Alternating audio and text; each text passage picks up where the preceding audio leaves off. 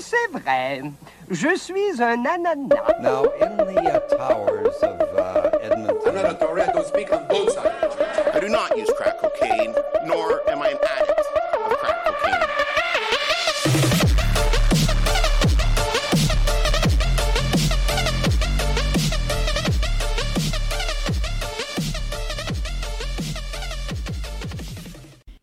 Hey everybody, welcome back to Fat, French, and Fabulous. I'm Jessica.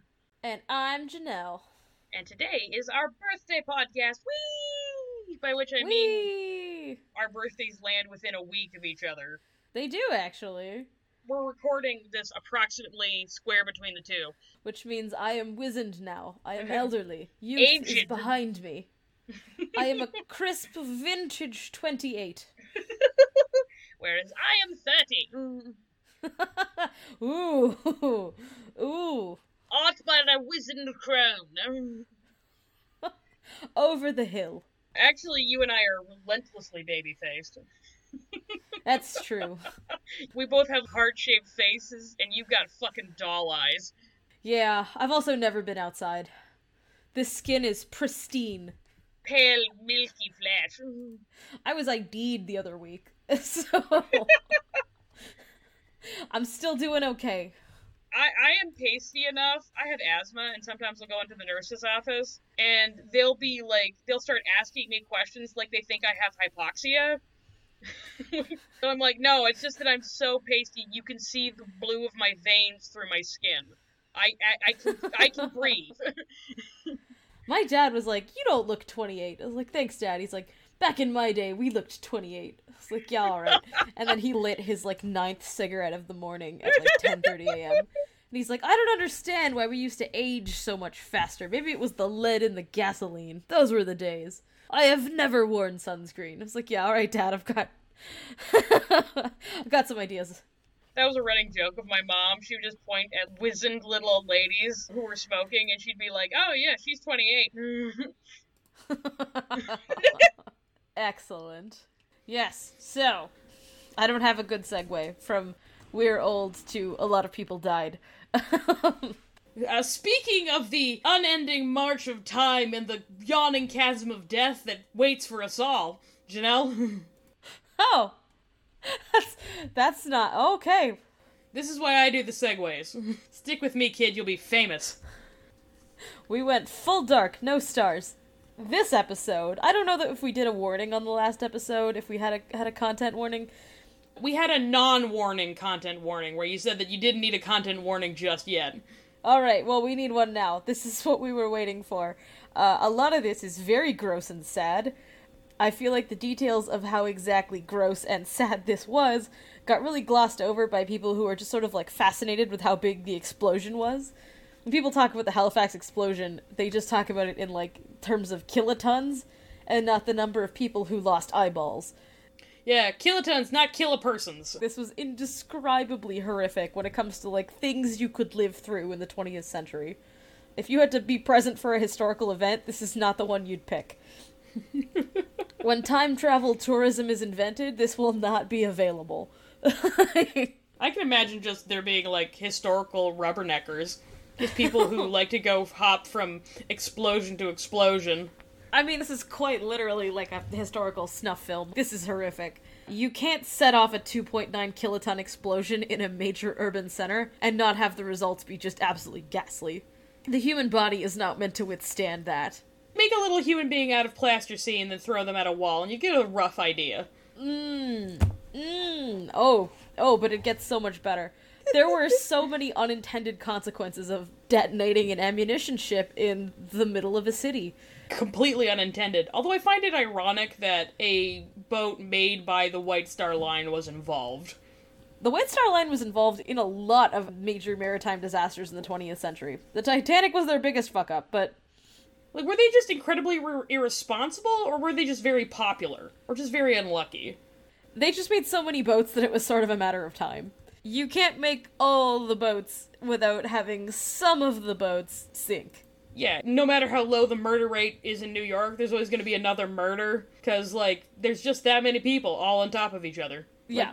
You get serial killers in large urban areas because there's just so many people, and eventually one of them's going to go a little funny.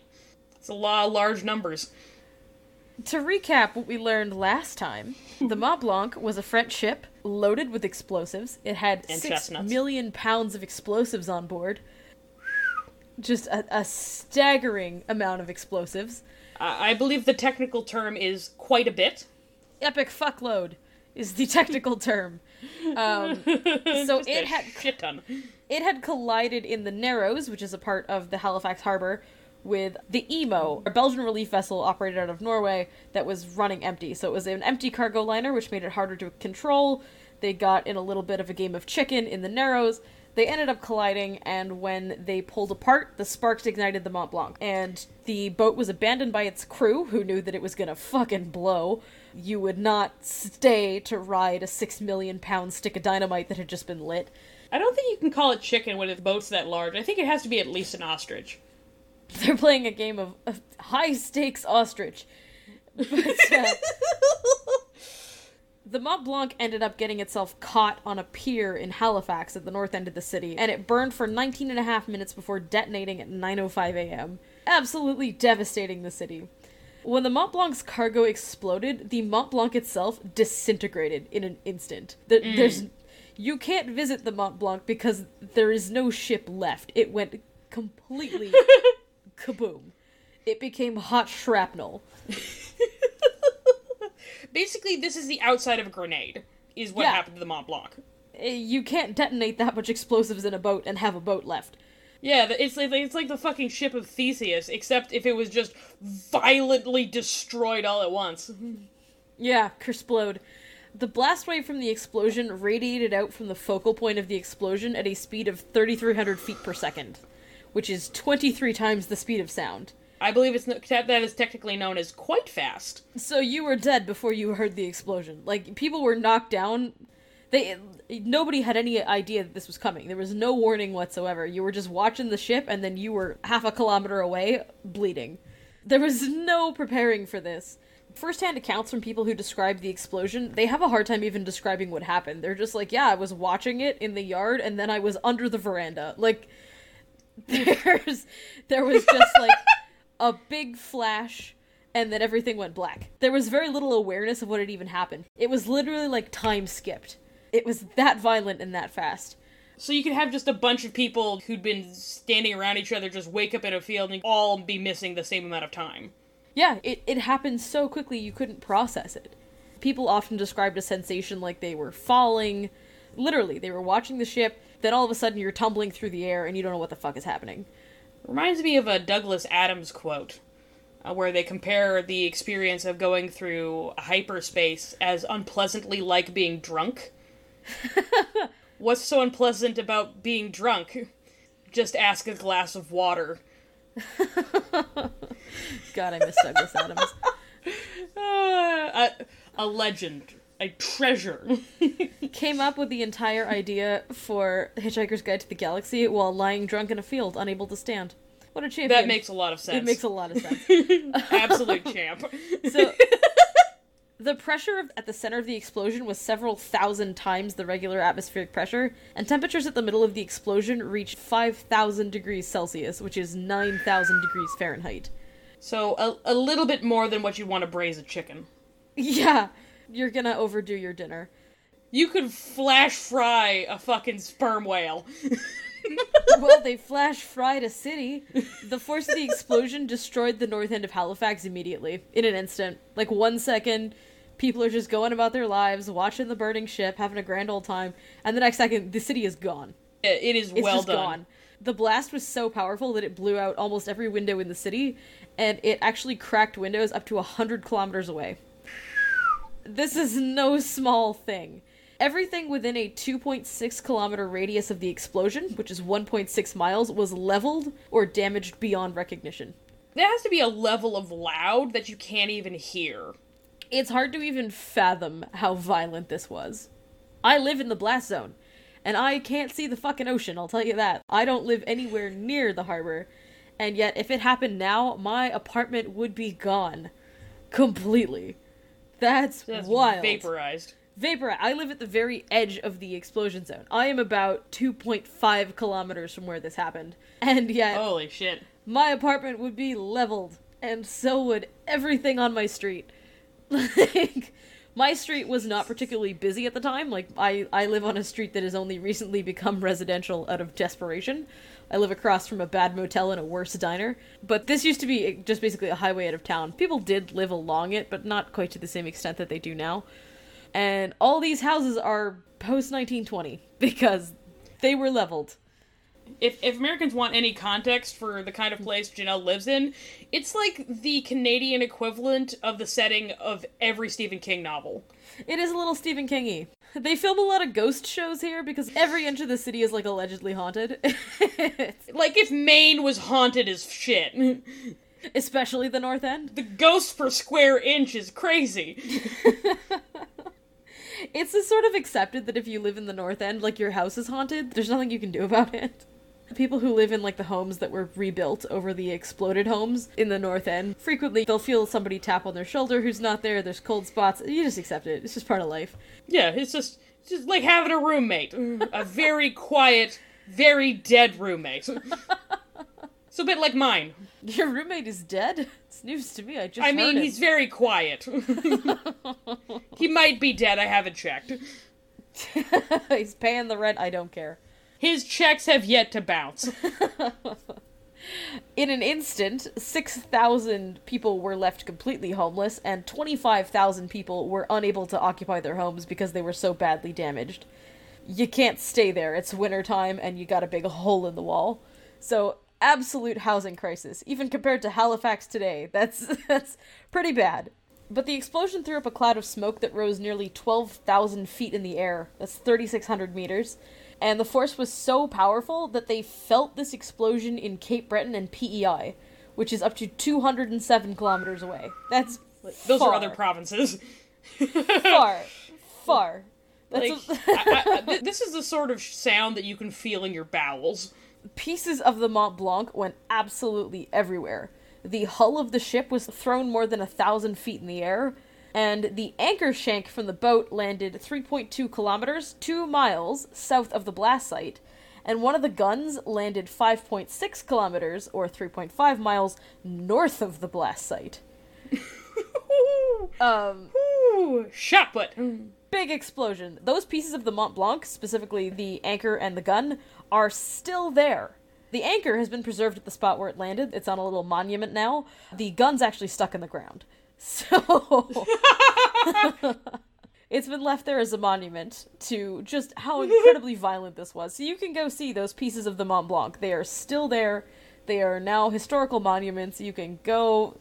If you visit them both in one day, you'll get a sense of how gigantic this explosion was. Oh, absolutely.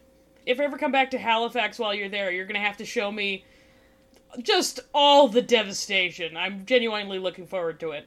Yeah, somebody made a walking tour of major sites from the explosion. Incredibly morbid, but we'll do it. But the explosion actually displaced so much water that the floor of the harbor became visible. Whew! Like Moses splitting the sea! You don't want to see the floor of the harbor. Something has gone horribly wrong if that's visible. So when the water rushed back in, it created a tsunami that swept Halifax with 18-meter high waves. That is a 59-foot tall wave. Ooh, 6-story boy. waves crashed into the city, which just added to the death and the devastation. Many people died in the Halifax explosion, not from the explosion itself, but because they were swept out to sea. Lard Tundrin. Unbelievably traumatic. And it's hard to tell the story of the aftermath of the Halifax explosion as one coherent narrative because it impacted so many different people in so many different ways. It's just everything happening at once to everybody. Everything sucked. It changed so many people's lives in an instant. It continued to change so many people's lives for years to come.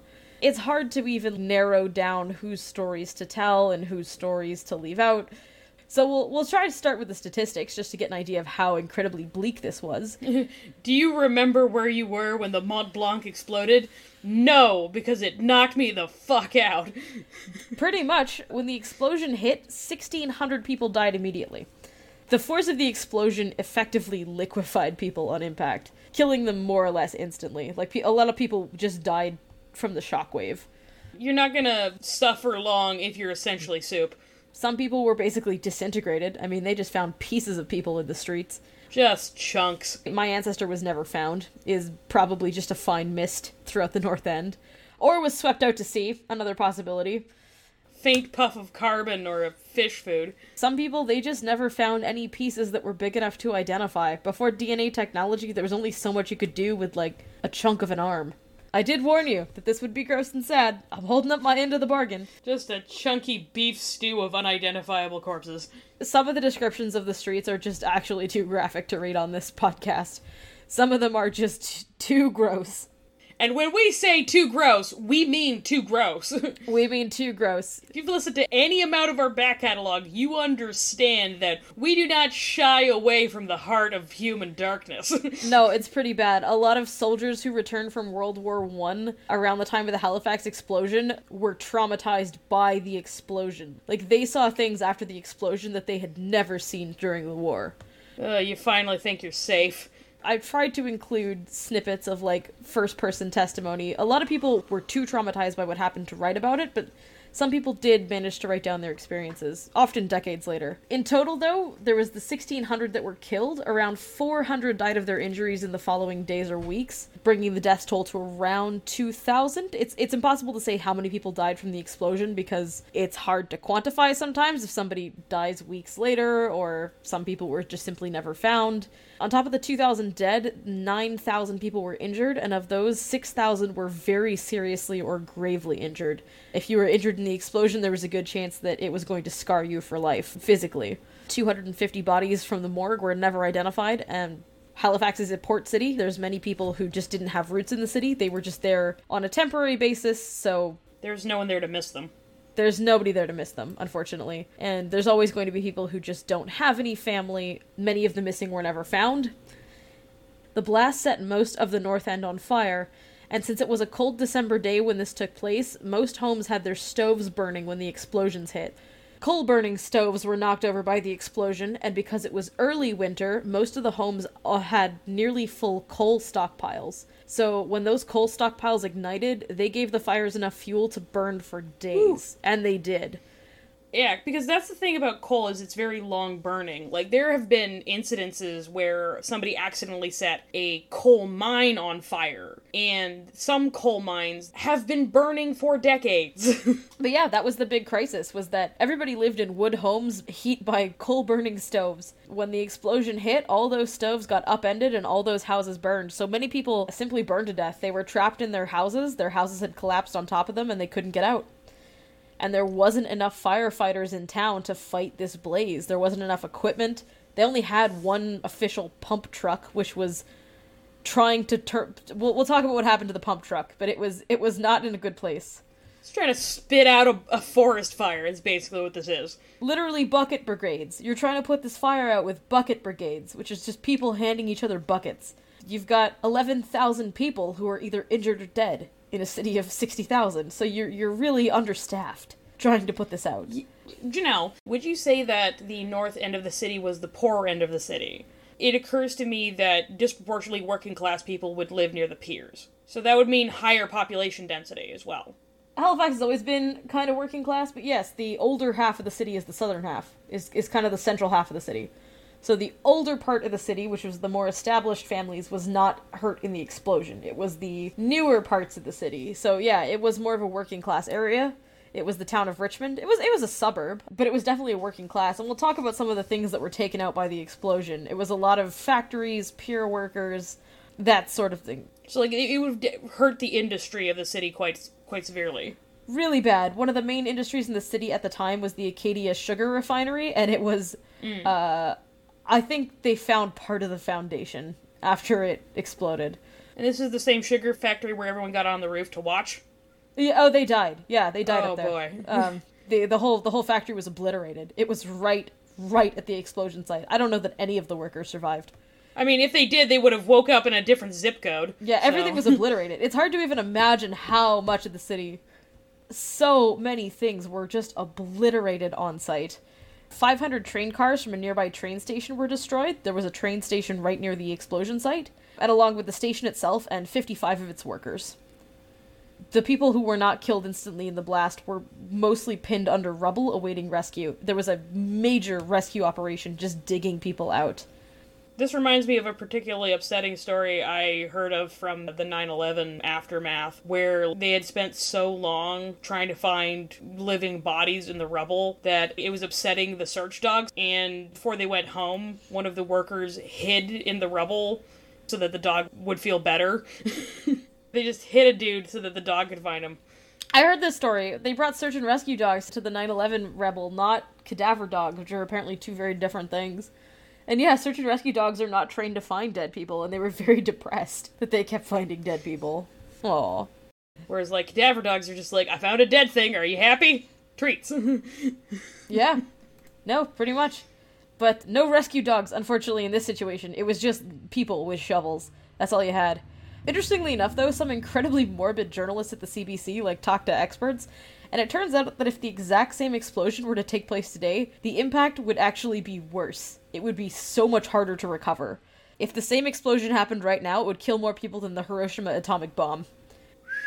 Halifax back in the day didn't really have a lot of skyscrapers, and it does now. And even though most of the city's skyscrapers are further to the south, out of the blast, they say that they're so much, weaker, and there's so much glass in all of them, that if the explosion were to happen today, it would take down the skyscrapers. Yeah, and I suppose it's less serious if you're only talking about maximum 5-story buildings, for the most part. Yeah, and usually they were just, detached single-family homes. Halifax is so much more densely populated now. Even in the blast zone, there's, 20-story buildings. So they said, if it were to happen today, it would be difficult to even fathom recovering from it. So when the fire had first broken out on Pier 6, before the Mont Blanc exploded, when it was just attached to the pier and burning, the 9-person crew of the Patricia, Canada's first motorized pumper fire truck, very fun. Wow. I know. Innovative. Very fun. It might have been Eastern Canada. I might have written that one wrong. They responded to the blaze because they were Halifax's only modern fire truck. The good men of the Trish. The good men of the old Patricia. They were hooking up their hose lines a few meters from the ship when it exploded. Oh boy. Not great. Our only fire truck blew up in the explosion. Our only pump truck. That did not last long. No, it didn't. So 8 of the men of the 9-person crew were killed instantly. The only survivor, Billy Wells, was sitting in the driver's seat of the truck and backing it up to a fire hydrant when it happened. He was blown out of the truck by the force of the explosion and carried up a hill by the tsunami before becoming tangled in overhead telegraph wires. Holy shit. Oh, yeah, no, this explosion, people came to in the weirdest places. When he came to, he was tangled in the telegraph wires. All of his clothes except for his pants and one boot had been blown off his body. He was extremely seriously injured, and he still had half of the steering wheel in his hands. He kept it. He kept that half of the steering wheel. There was a picture of it in the article. Absolutely fascinating. He fucking earned it. In an interview with the CBC, he said, and I love that they transcribed this exactly, he said, "Oh, I'll tell you, it was some blaze. I guess it was going up 500 or 600 feet in the air. It blew all the toes off me, but I wasn't so badly hurt. It took a chunk out of me arm, that's all. Took a hunk out of me arm, that's all." They wrote it down exactly. Yeah, he lost all of his toes and a chunk of his arm in the explosion. Blew all the toes off me. He had a positive attitude about it. That is a very positive framing, you strange old pirate accident fireman. Everybody around here has a bit of an R. Matey lilt to them. You live by the sea long enough and you just have kind of a low-key pirate accent.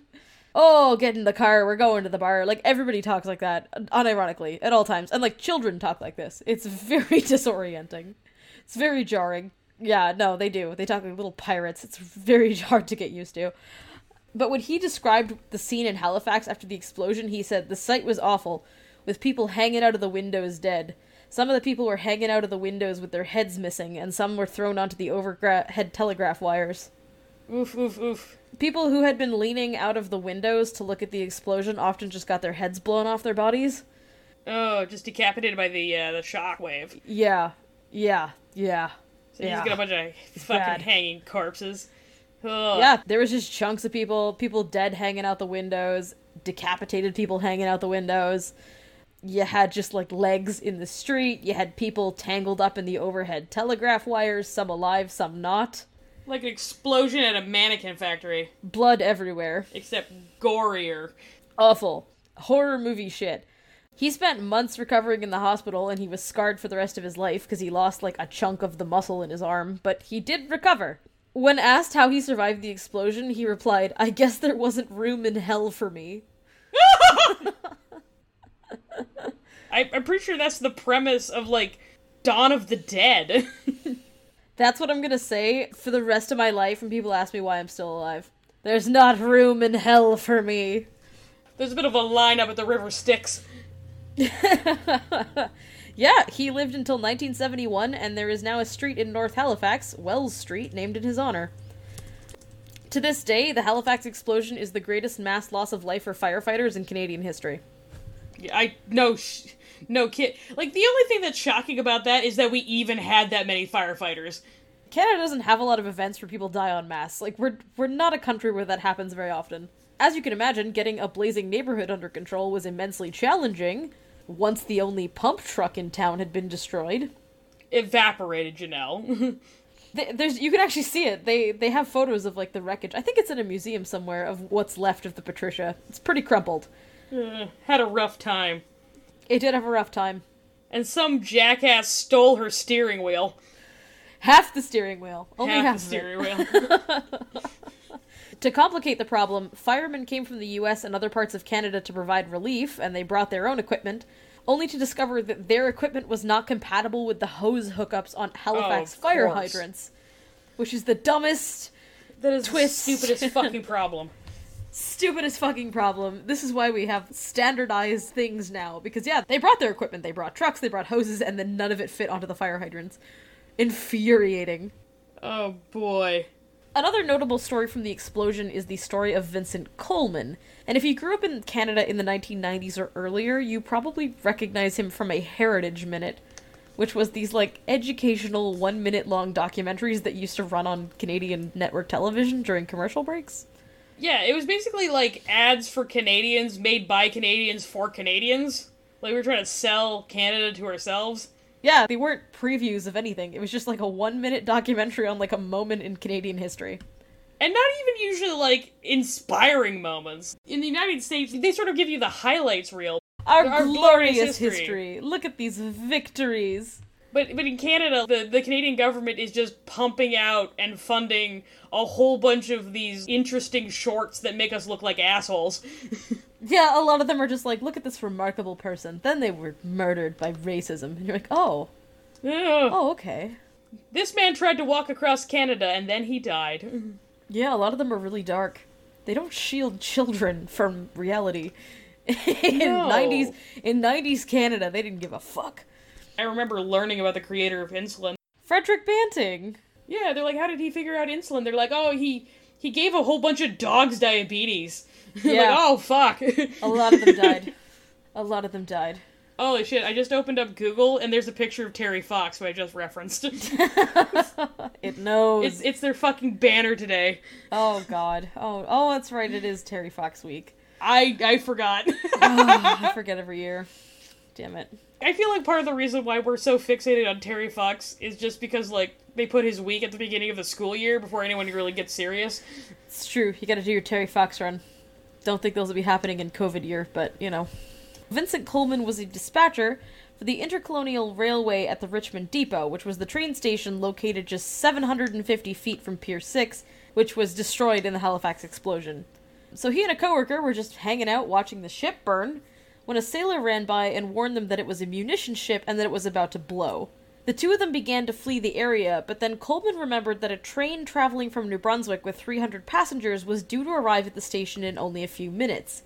He raced back to the train station to send out a telegram to warn the train that it needed to stop and not enter the city. There's a lot of different versions of the exact message that he sent that have been reported, but the most common version is that he said, "Hold up the train. Ammunition ship afire in harbor, making for Pier 6 and will explode. Guess this will be my last message. Goodbye, boys." He waited at the station for several minutes to hear the confirmation message that the train had stopped at a safe distance. But by the time the confirmation came through, it was too late for Vincent to escape. He was killed at his post at 9:04 a.m. He is credited with saving the lives of at least 300 passengers on the train, and his telegram message was also heard by other dispatchers all along the railway, which allowed other cities to respond quickly to the disaster, potentially saving more lives. Today, one of the Halifax-Dartmouth ferries is actually named after him. Good man, Vincent. Good man, sacrificed himself to save Good man. a train full of people. Literally the trolley problem in real life. In his honor, every time I bring up a trolley problem, I'm just gonna name the conductor Vincent. In his honor. His honor. Except it's like the trolley problem if the conductor has the option to throw himself down on the track to stop the train. It's an innovative solution to the moral problem. They do that version where it's just like, oh, there's a fat man. If you push the fat man onto the train, it's like, yeah, but like, maybe you could just stop it.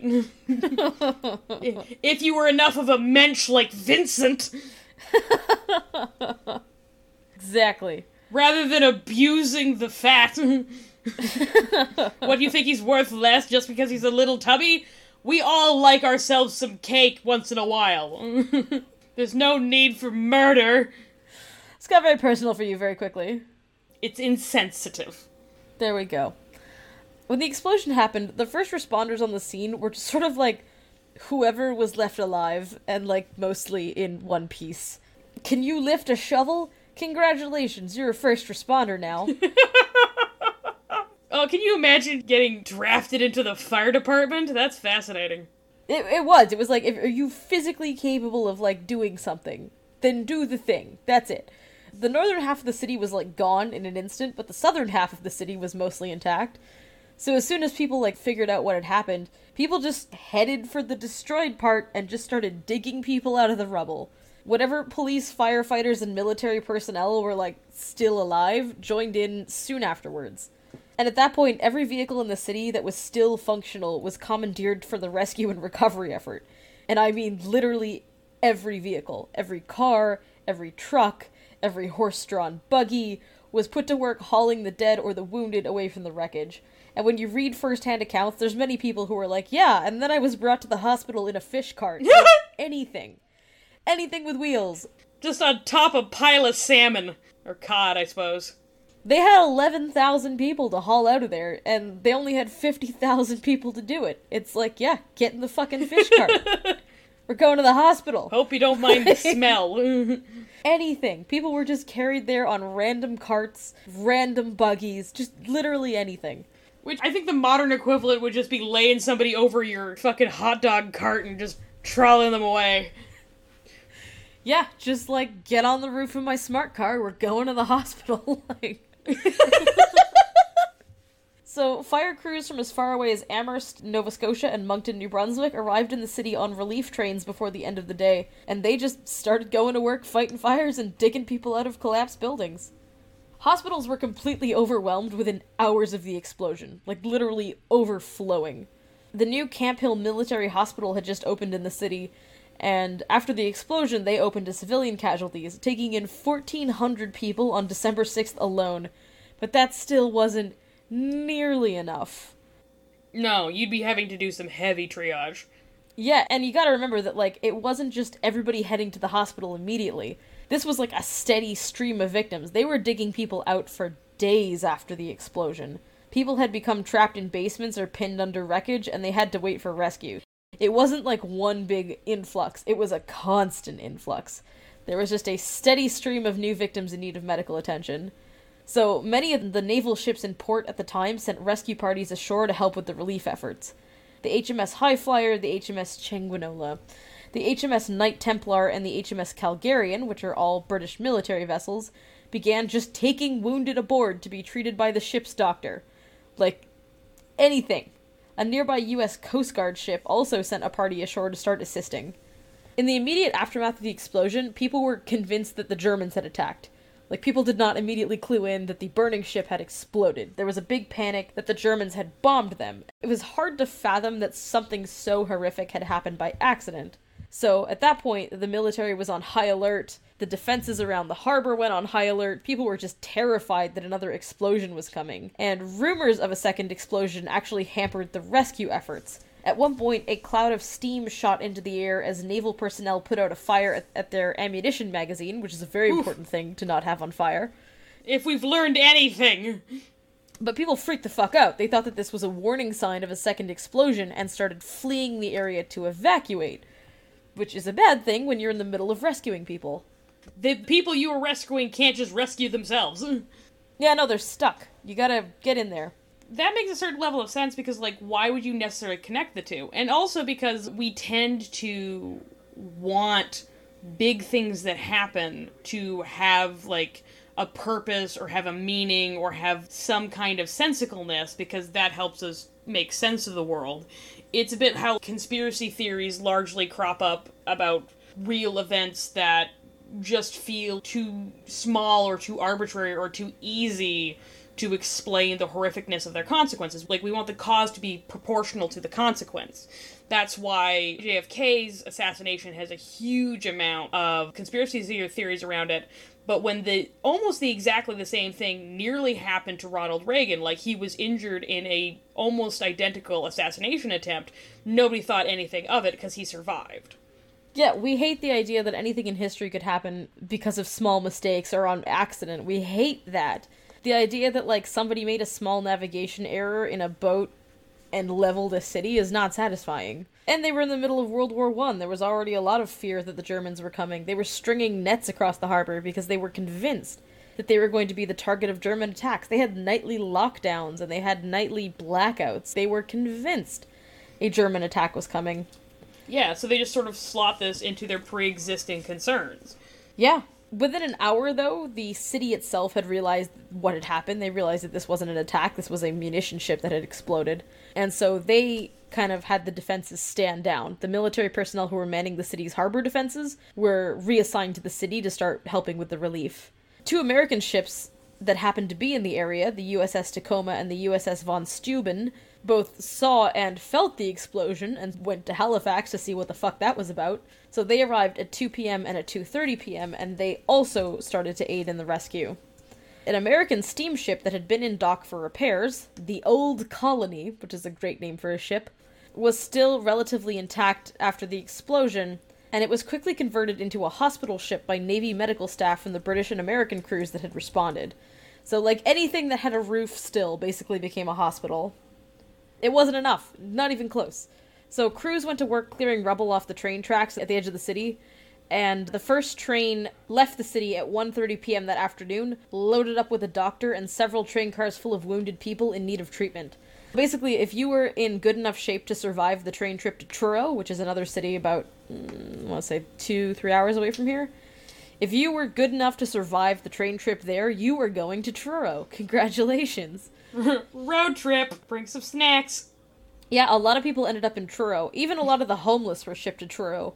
Families in Truro would literally just line up at this railway station and just take in whoever got off the train.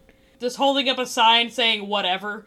Yeah, basically whatever. It was a lot of people who ended up homeless in the explosion were just taken in by random strangers. It's the maritime way. Basically, anybody who had any space to take people in took people in. We'll put you up in the pantry. Yeah, they were shipping people all over, wherever the fuck. They were taking people in. Truro was the main place because Truro is like the only other major city in Nova Scotia.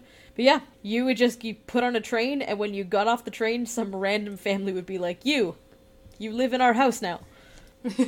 Congratulations! You've won the sleeping on our floor sweepstakes. Hooray! And this is a time when people have families of like 11. This is the early 20th century. So if you're lucky enough that everyone in your family survived, which is not often the case, or even you and your 4 surviving children were just going to Truro, or going wherever, going to Hammond's Plains, like there's a lot of small towns in and around this area that were just taking people in. Relief trains started to arrive throughout the day, mostly from eastern Canada. By nightfall on December 6th, trains of supplies and personnel had arrived from Truro, Kentville, Amherst, Stellarton, Pictou, and Sydney, which are names that mean something to you if you live in Nova Scotia, and from Sackville, Moncton, and St. John, New Brunswick, one of which is my hometown. I am from Moncton. Hooray for me. Aren't there like 8 different Sackvilles? Yeah, I was like, we really like the name Sackville. There's a lot of things named Sackville in the Maritimes. This is the Sackville, New Brunswick, where I have also lived. It's an interesting place. I have been very drunk in all corners of it. It's a tradition. It's the town where Janelle got very drunk and fought a swan. I know for a fact the swan is dead now. I've outlived it. The swan still haunts you. The ghost of the swan.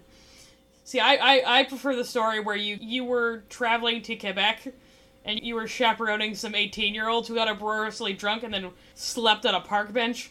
Oh yeah, I left a bunch of 18-year-olds passed out on a park bench at Bishop's University in Lennoxville, Quebec. Yeah. Super responsible of me. In fairness, I was 19. You were given responsibility by seniority alone, and that seniority was slim. Listen, the ground was real tilty. Yeah, I had a lot of debate weekends where I was assigned an 18-year-old novice, and I was deeply concerned about getting them back alive, because otherwise I was never getting funded again. Yeah. Yeah. Jessica and I both competed in intercollegiate college debate all through our university, how we know each and other. The objective is not to debate well, it's just not to die. That's just to survive the weekend. Don't die at a debate tournament in Saskatoon. That's You want to live to get back to Alberta. See, I remember the first time you and I took a trip to Saskatoon for a debate weekend. And we stopped at a gas station and you just looked over at me with solemn eye and you said, "There are no laws here, only wheat." Oh yeah, I did say that.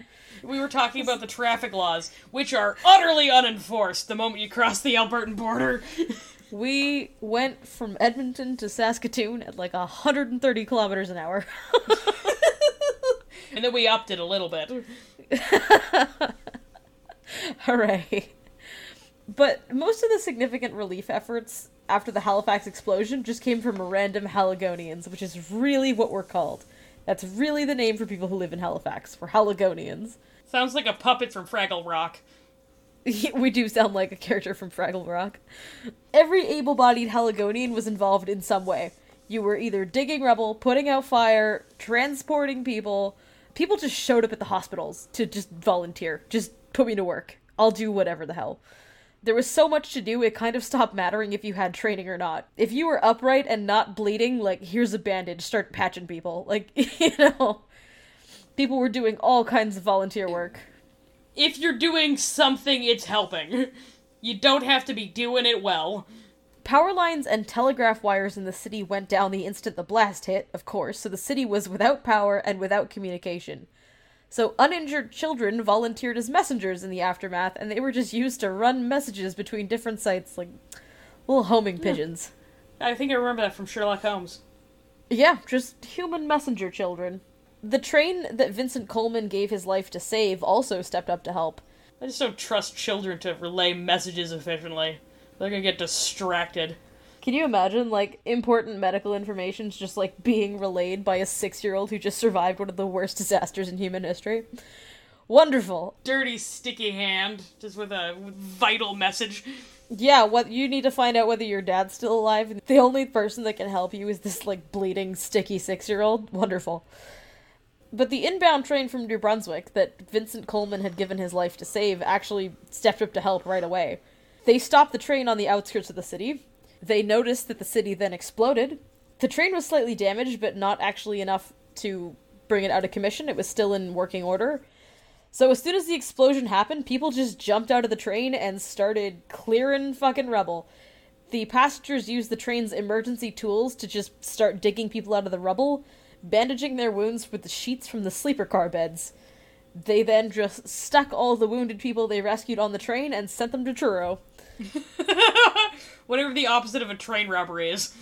Can you imagine just how confusing that would be? Your house falls on you, some random stranger, like, digs you out with a train shovel, wraps you in a bedsheet, and then you're on the way to Truro. Like, how unbelievably disorienting would that be? Yeah, you wouldn't even know what the fuck was going on. You were just asleep in your bed. And, yeah, like, It was 9:05 in the morning, so it's like you're just making breakfast, just doing your thing, and then yeah, you're just wrapped in a bedsheet, being put on a train. Yeah, a house falls on you and suddenly you're on a train. I would be upset. I'd be perplexed. Completely out of order. I expect this to be scheduled in advance. My jimmies would be rustled. Nothing worse than a rustled Jimmy. Except maybe a flabbergasted James. At the height of the rescue efforts, 62 hospital sites and first aid stations were set up around the city. It's a lot. A city of 60,000 people was absolutely and entirely unequipped to deal with a sudden influx of 2,000 bodies, so a mortuary committee was established at City Hall before the dust had even settled on the morning of the explosion. The Chebucto Road School in the city's west end was relatively undamaged, so it was chosen to be the site of the main explosion victims' morgue. Super cheerful place. The basement was converted into a giant makeshift morgue, and the classrooms were converted into coroner's offices. The Chebucto Road School actually still exists. It is now the Maritime Conservatory of Performing Arts, and it is for sure haunted as fuck. So fucking haunted. So fucking haunted. Like, literally every room in this building has been a coroner's office. Literally every single one has had many corpses. You can look up pictures of what the basement of the Chebucto Road School looked like after the explosion. Just literally rows upon rows upon rows of corpses covered in white sheets. It's haunting to look at. I'm sure that building is beyond haunted. The funeral home that handled most of the explosion victims literally had so many of them that it would stack them in the streets. They had stacks and stacks of coffins in the streets around the funeral home. That's a hell of an inbox. Inbox, outbox. That funeral home is now a very fancy restaurant, and it's also, like, the most haunted location in the city. It's actually, like, known for it. Ghost hunters come from all over the world to dine at this restaurant, because it has so many strange and unusual things happen. The staff are apparently not even bothered by things falling off shelves, cold spots, people tapping them on the shoulder. Like, they're just used to it. Same shit as usual. It's the Five Fishermen's Restaurant, if you ever want to have, like, a haunted dining experience. Apparently the salad bar is particularly haunted. Particularly haunted salad bar is the best thing ever. Particularly haunted salad bar is an excellent band name. I actually recently shot a short called Ghost Comic Episode 3 at a, what is apparently a haunted old spaghetti factory. And like, my first response was just like, how many people could have possibly died in an old spaghetti factory? I can't even tell you how angry I would be if I had to spend eternity haunting an old spaghetti factory. It's only slightly more dignified than haunting a McDonald's. It's like haunting an Olive Garden. It's awful. Except I'm under the impression that at Olive Garden they don't just, heat up their spaghetti by microwaving it between two damp paper towels. God, I hate the old spaghetti factory. Almost everyone I know does. Like, the best meal I have ever had at an old spaghetti factory was a spinach salad. Something that they couldn't microwave. Yeah, it's just something that they couldn't cook. I don't know anybody who enjoys the old spaghetti factory. This is the opposite of an endorsement. This is not an ad. This is not sponsored content. This is the opposite of an ad. This is whatever the reverse of an ad is. We probably have to pay them. I think that's called being sued. But the old spaghetti factory, like, I had a friend who would just insist on going there because it was cheap, quote unquote. And I'm like, yeah, you know what's also cheap? Going home and making your own. And I promise, no matter how much of a 10-thumbed cripple you are, you can make better spaghetti. Even trying. You don't even have to boil the water. Just eat it fucking dry. It is a step up. Munch it up like a horse. Crunchy. The coroner at the time of the Halifax explosion was Arthur S. Barnstead, which is an excellent name. And his father had been the coroner just a few years earlier who handled the HMS Titanic disaster victims. So this part kind of got left out of the James Cameron movie, but the victims and wreckage of the Titanic were retrieved by Canadians and brought to Halifax. Convenient lapse. Just, we are the janitors of the world. Every major event, we just hang out to clean up. Just sweeping up corpses. after World War II ended, we just stayed to, like, rebuild Italy. Just a tidy. We're sort of like the national equivalent of that friend who stays in the morning to help you pick up the beer cans. Yeah, we stay after the house party to just help you out a little bit. That's us. Helping you mop up the beer, get the red wine stains out of the couch. That's us. You didn't notice when you arrived. You kind of forgot that you even invited us. But we'll help you clean up the puke in the morning. So all of the Titanic victims were brought to Halifax. Many of them are still here. 209 bodies in total were brought to Halifax, and we still have 150 of them. They were actually embalmed, like, on the boats on the way back to Halifax, which is a gross fact you didn't need, but can now never get out of your head. Yeah, just like there's pictures of them, like, embalming Titanic victims on the deck of, like, a random Canadian tugboat. I suppose they wanted them to be identifiable. Yeah, they did. That was the whole point. And then they put them in sarcophaguses. Yeah, they just brought you over in a box. Yeah. Just like fish, but not. Like some good old Newfoundland cod. Except you're a victim of one of the worst maritime disasters in human history. If you couldn't be identified, you stayed here, and if your family couldn't afford to ship you home, you stayed here, which was, a lot of people.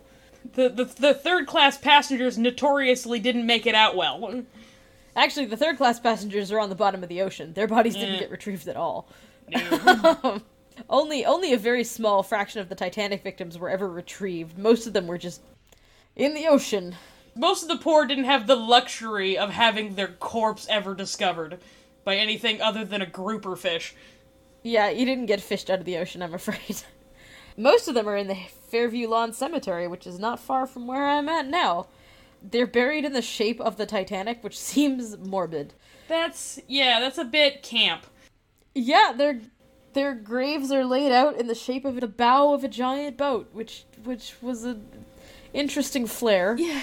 If of all the things that should be novelty, I don't think novelty graveyard is the best idea.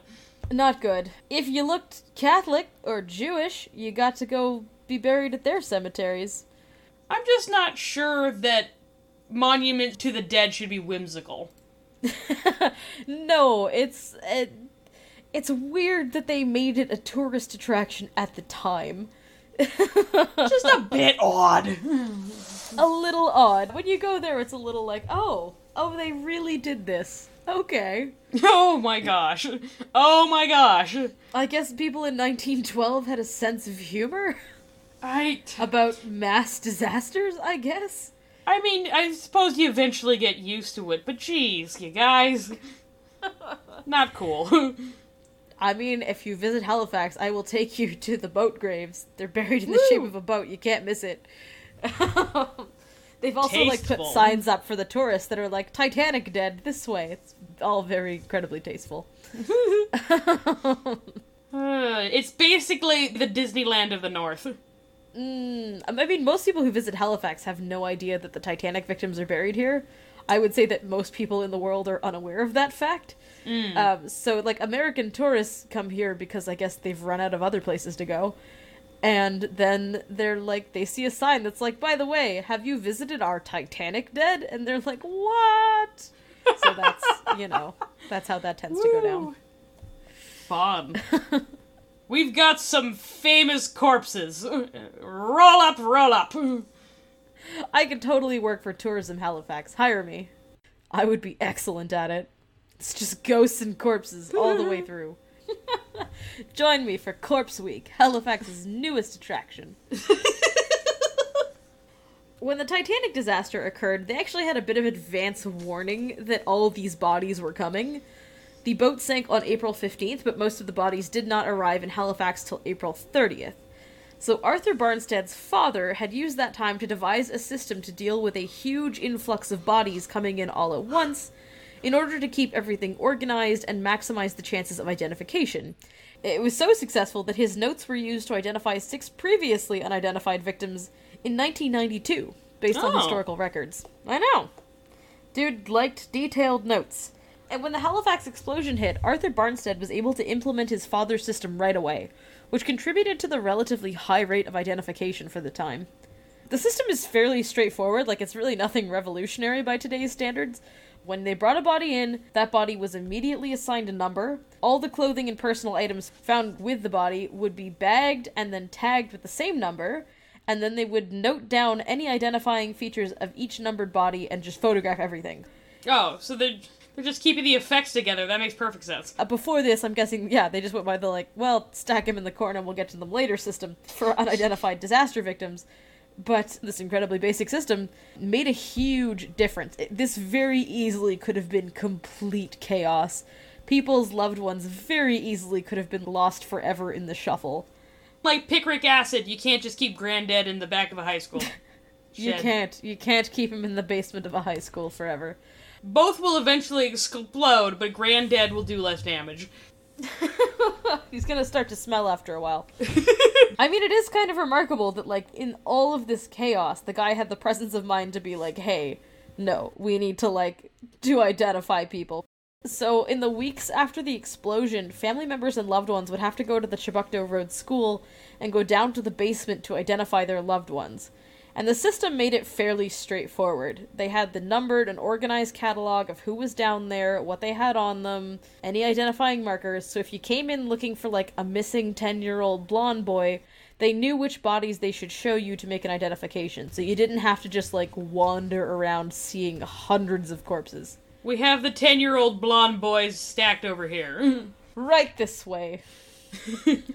All of the bodies were laid out in rows covered in white sheets, so when you came in, you tell them who you were looking for. It was often more than one person, unfortunately, and somebody would just take you around the basement, lifting the sheets off of bodies that match your description until you found the people that you were looking for. And there was really no shielding people from the trauma or cushioning the blow in any way. Like, there just wasn't time. Well, no, they have, like, a church bake sale of corpses in a basement. That's not really... Today, when you experience death, it's very cushioned, they make your loved one look all nice, people are very sympathetic, there's lots of privacy and time for mourning, and you can take your time, and people will comfort you. None of that. Get in the basement, look at the corpses. We can't make this dignified, at best we can make it bureaucratic. Just tell me when you hit your corpse. Is this your corpse? Is this your corpse? It's like a really bad magician, except instead of cards, it's dead bodies. Who may or may not be your mom. This is just, like, the cherry on top of this shit cake. Like, everybody who survived the explosion's already traumatized. Let's just throw this experience into. For instance, one woman, Mary Nahili, showed up at the school on December 15th to look for her 4 nieces and nephews. Oh, all boy. siblings, who all died in the blast. She was led around the harshly lit, cold basement till she found all of them. James Fraser, age 7, Colin Fraser, age 6, Margaret Fraser, age 4, and Winifred Fraser, toddler. Unfortunately, around a quarter of the Halifax explosion victims were children. These 4 kids had lived at 1406 Barrington Street, which is a household right near the blast center. It was one of the hardest hit households in the entire city. 14 people who lived in that house were killed, including the 4 siblings whose father had been away at war. I could not find out what happened to their mother. It appeared that they were boarding with another family. Oh, boy. There's actually an interactive map you can see. Somebody made an interactive Halifax explosion death map. That is fun. It will show you where the deceased lived, and the closer you get to the blast site, the higher the death toll per house. There were houses on Barrington and Richmond streets that lost like 10 plus people. On Veith Street, one of the streets closest to the explosion site, 95% of the people who lived on Veith Street died on the day of the explosion. Oh, fuck. Can you imagine being the person who, like, just went out on a trip to the bakery and then you come home and your entire fucking family's dead? Yeah, there's lots of stories like that. Or even, like, you just live. Like, you just survived somehow. There was one especially tragic story where there was one house somewhere in the area right near the blast zone where a woman lost her 10 children and husband. She was pregnant at the time, and the baby was fine. So it was just like one pregnant woman and her unborn child were the only survivors of a 12-person household. They found her like pinned under rubble in the basement. Everybody died in an instant. 1 minute you have 10 children and a husband, and the next minute everyone's dead. It's just you. That's one of the biggest tragedies on Veith Street was the destruction of the Halifax Protestant Orphanage. When they heard all the commotion at the harbor, the matron in charge of the orphanage assumed that an attack was incoming, and she rushed everyone down into the basement for safety, assuming that they were waiting for like an all-clear siren to go. Instead, the orphanage collapsed on top of them, killing 24 children between the ages of 3 and 13, along with 3 of their caretakers. 6 children and 1 staff member survived. The children who died are honored by the local Anglican church every year because they do not have descendants or family to remember them. They've got a little garden devoted to them. The place has actually been rebuilt. It's not an orphanage anymore. It's called Veith House. It's now a non-profit for impoverished families, but the basement is reportedly haunted by a ghost nun, which is kind of fun. It's better that it's like a non-profit, because if it would have been like a Chuck E. Cheese, I would have been a little upset. I would have thrown some goddamn hands. No, it was not turned into a Chuck E. Cheese. No gurning mass mascots over the bodies of the dead children. No, it still helps impoverished children. That's still true. Although, I would love the idea of just a haunted ball pit. Just a ghost nun in the ball pit. Scowling at you for running. Honestly, still not the most horrifying thing you can find in a ball pit. I mean, less upsetting than something else you can find, yeah. Just a festival of used Band-Aids down there. Gross. But people always used to like tell stories about like what if you found like a needle in there? I'm like, what if you just found a child, just a sticky fucking child? The worst thing in a ball pit, children. The north end of Halifax was so unbelievably devastated, though, that it took them a very long time to find all the victims, to the point that the final body of a Halifax victim was located in 1919, 2 years after it happened. Ooh! Uh-oh. Can't imagine that was in good shape. No, it's gone off. Huh, that's where Steve went. Found him. Hide-and-seek champion. By noon on the day of the explosion, which is just 3 hours after it happened, the Lieutenant Governor of Nova Scotia, which is like the Queen's ceremonial representative in Nova Scotia, that's not an actual, like, elected official. They do have some authority, but they're not elected. They're here to represent Queen Lizzie. The authorities mostly pretend. Like, they have authority in theory, but they don't actually do anything. No. Also, it was a king at that time. Queen Elizabeth is old, but she's not quite that old. Representative of the king, thank you. The Yes. granddaddy of Liz. But he banded together with some of Halifax's most prominent citizens to form the Halifax Relief Commission. So this was a committee that organized the relief effort for Halifax and Dartmouth. They were the ones who were figuring out how to distribute medical supplies, staff, get transportation sorted out, supply food and shelter to the survivors, and pay the medical or funeral expenses for explosion victims. They found the money to do that. And when the immediate aftermath was dealt with, they also sorted out financial assistance and pensions for survivors who were badly affected by the explosion. Many people lost everything in the explosion. I like that as a consistent Canadian political instinct. There's been a crisis. First, a commission. We must form a committee. I understand that there are bleeding victims outside the doors, but we must follow Robert's rules. Yeah, anything bad happens in Canada, we've got a committee that's got its own letterhead within 3 hours. It's the first step. Due process is a must. It's fascinating to read about this committee, though, because a lot of people were on Halifax explosion pensions for a very long time after the explosion. Because this was a time before, like, insurance was a real big thing. I read the story of one family that actually had to leave Nova Scotia permanently. They had been music teachers, and so when the explosion happened, all of their instruments were blown up, and there was just no replacing them. And the husbands had been dock workers or something that were out of work. But it was really interesting because they applied for assistance, for relief. And the husband's employer wrote a letter to the Halifax Explosion Commission saying that, like, he was a shiftless layabout. Like, he's lazy and he's terrible. And they cut off his funds for this. Like, we have... Oh my we've really been gosh! shitty to people. I know. The family What almost, the like, fuck? starved to death. Yeah, you think you have a bad boss. Jeez.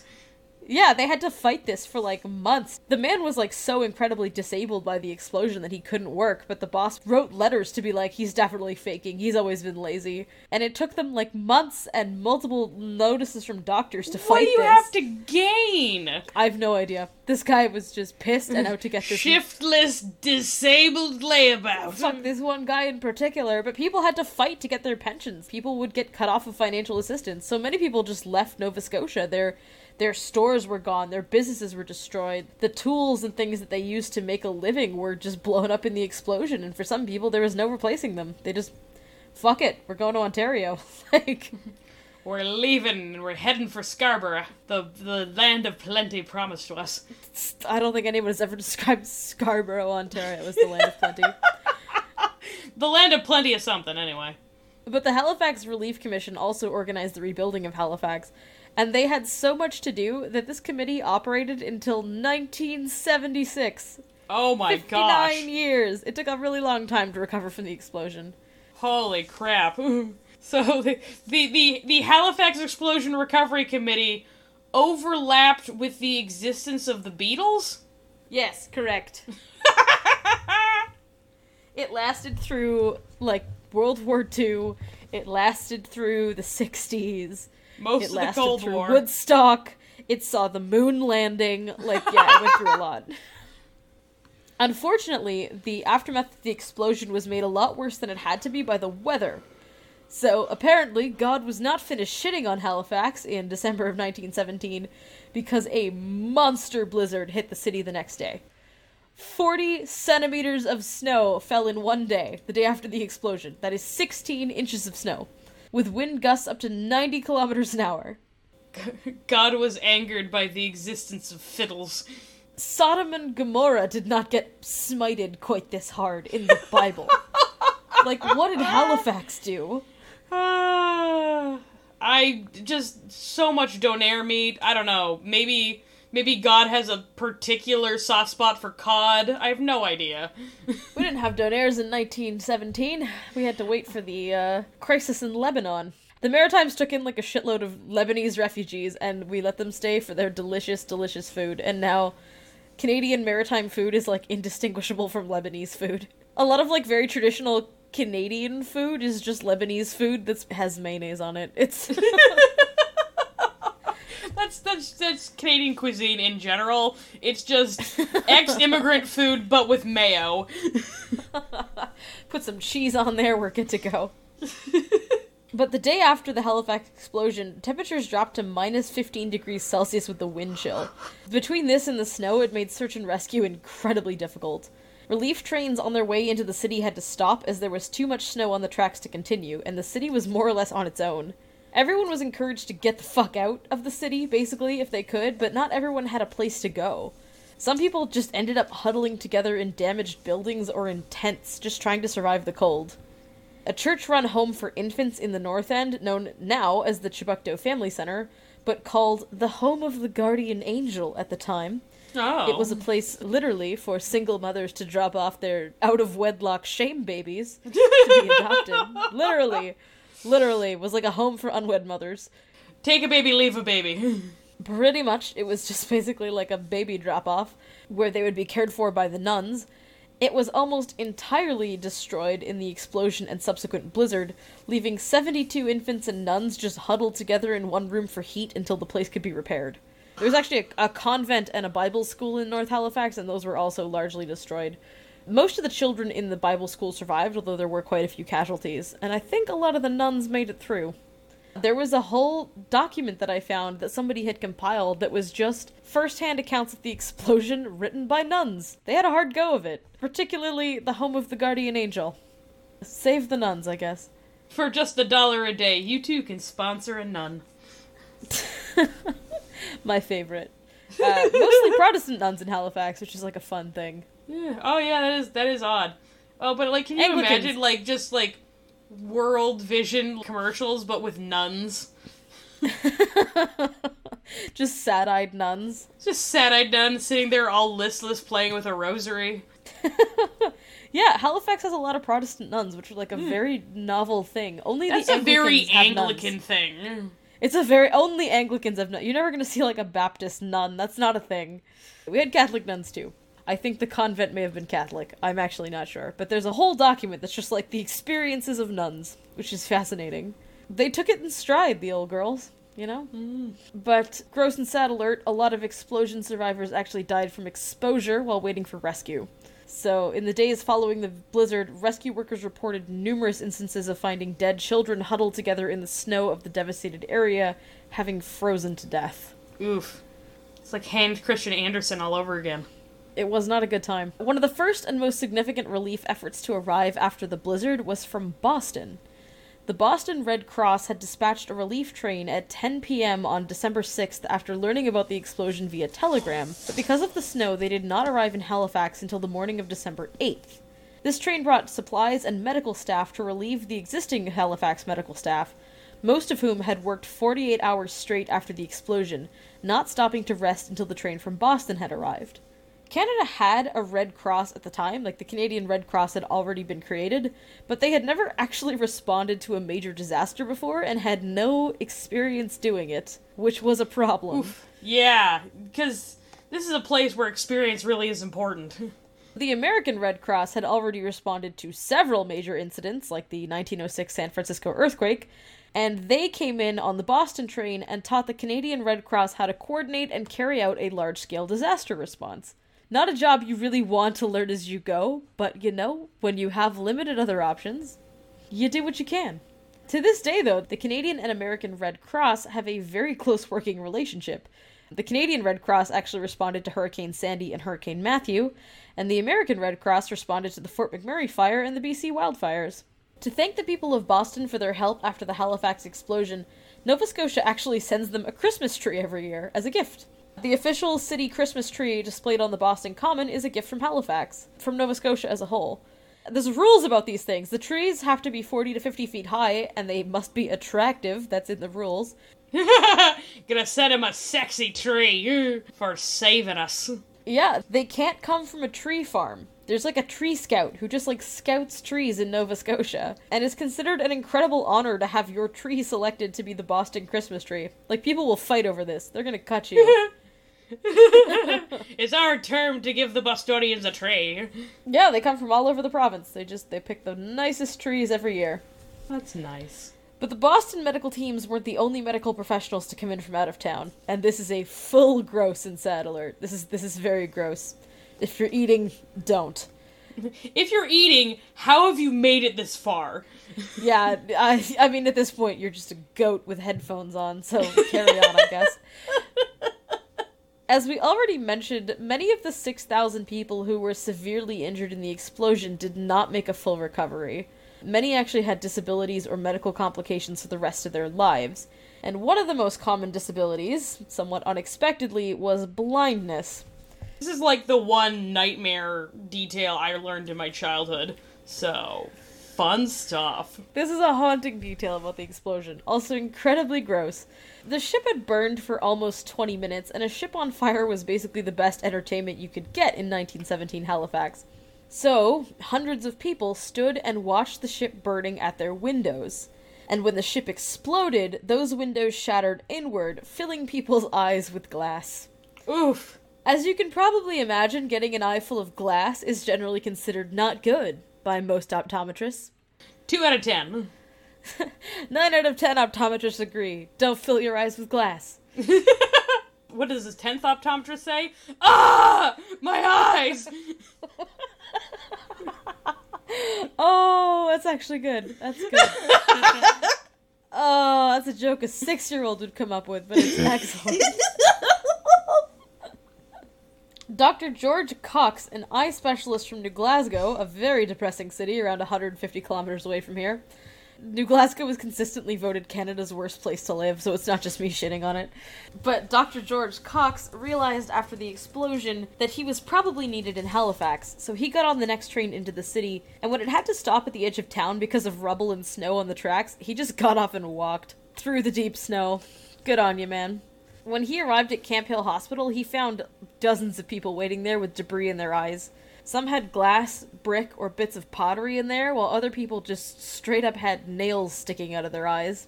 Even today, there's not really much we can do for you if you end up with an eye full of glass shards, so in 1917 there really weren't a lot of options. Dr. Cox worked for 40 hours at a time, just removing eyes. He would knock patients out with chloroform and remove damaged eyes until he had a literal bucket full of eyes at his feet. Oh. Yeah, I told you. You were warned. You were so fucking warned. You've been If you are still eating, that is not my fault. Bucket of eyes. If you get a big bucket of, I don't know, Linder truffles in front of you, I am sorry, but this is on you. If you're eating peeled grapes, you picked a bad time. If you're helping yourself to some bubba tea, that's... Chunky. Yep. I mean, some people, it wasn't even a lot of effort. Apparently quite a few people had eyes literally hanging out of their sockets, resting on their cheeks. You just sort of pick them up rather than pull them out. After 40 hours of removing eyes, he shooed everyone out of the room, shut the door, and had a 3-hour power nap, and then got up for 40 more hours of eye removals. Oh! Gotta fill that other bucket. Nap and rally. God, hundreds of people lost one eye, dozens of people lost both. I would have needed a little bit more than a nap, to be honest. Yeah, I don't know that I could, go back to plucking eyes out after 3 hours of sleep. I probably spent about 3 hours just hyperventilating. I imagine that a lot of these doctors and nurses, eventually just slept for a week straight when this has all kind of died down. Oh, they would have had, a full-on, meth nap. God, holy shit, right? I work a 40-hour work week, which is soft by historical standards. And by Friday, I'm just well, time to sleep forever. Death embrace me. But even many of the people who didn't lose eyes lost their vision. There's only so much glass the human eyeball can accommodate. I actually visited Halifax in high school and had a guide who was in his 90s and had grown up in the immediate aftermath of the Halifax explosion. And he said the whole time he was growing up, it was not unusual to see people who had purple spots in their eyes, which is apparently glass, and in their skin. And he's it wasn't super unusual to see somebody scratch at their face and eventually work a piece of glass out of their skin.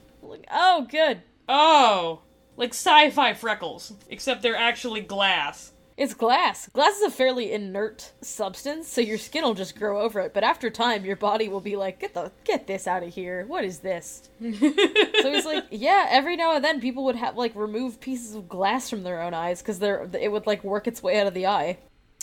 So, I've told you that my grandmother was in an accident that left her with some bullet shrapnel in, and yes. Eventually, because often doctors don't want to remove that kind of stuff. It's dangerous to move it, and they'll only really opt for surgery if it's near something dangerous. But eventually, one of the shrapnel bits started working its way out of her ass, and she had my mom take it out with some pliers.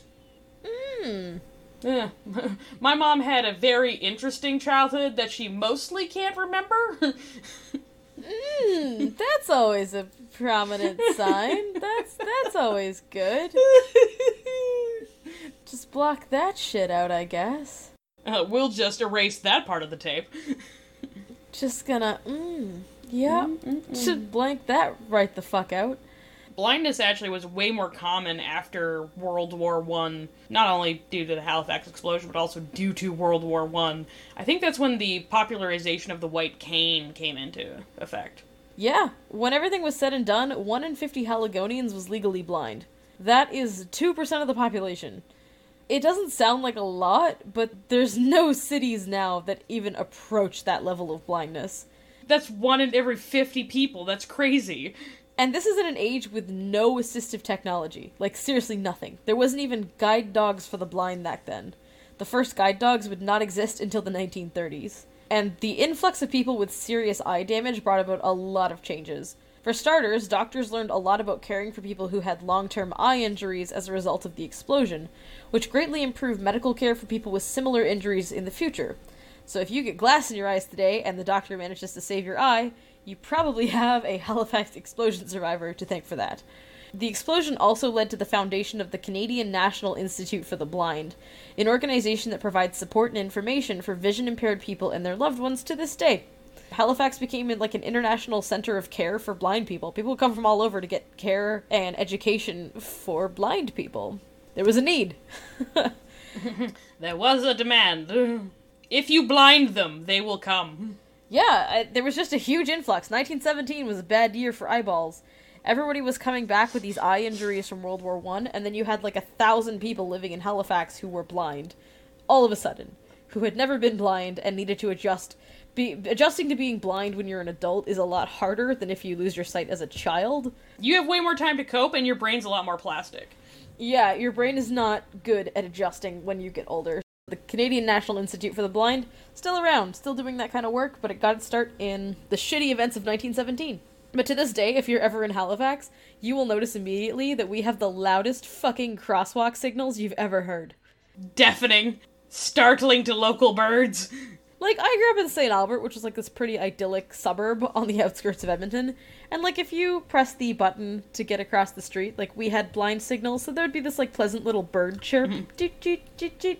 Not a lot of cities don't have like an audio signal to cross the street. New York, you just get carried on by like the waves of people and indifference. I think even the blind jaywalk in New York, nobody gives a fuck. But in Halifax, they're loud as fuck. They play a song when it's safe to cross the road. They go do do do do do do do do. Like, it's so loud. It's unbelievably loud, and it's because so many people were blind. My favorite thing is when you see like a raven or a crow imitating the crosswalk signal, and I'm like, you're gonna kill somebody. Oh, that crow's gonna kill us all.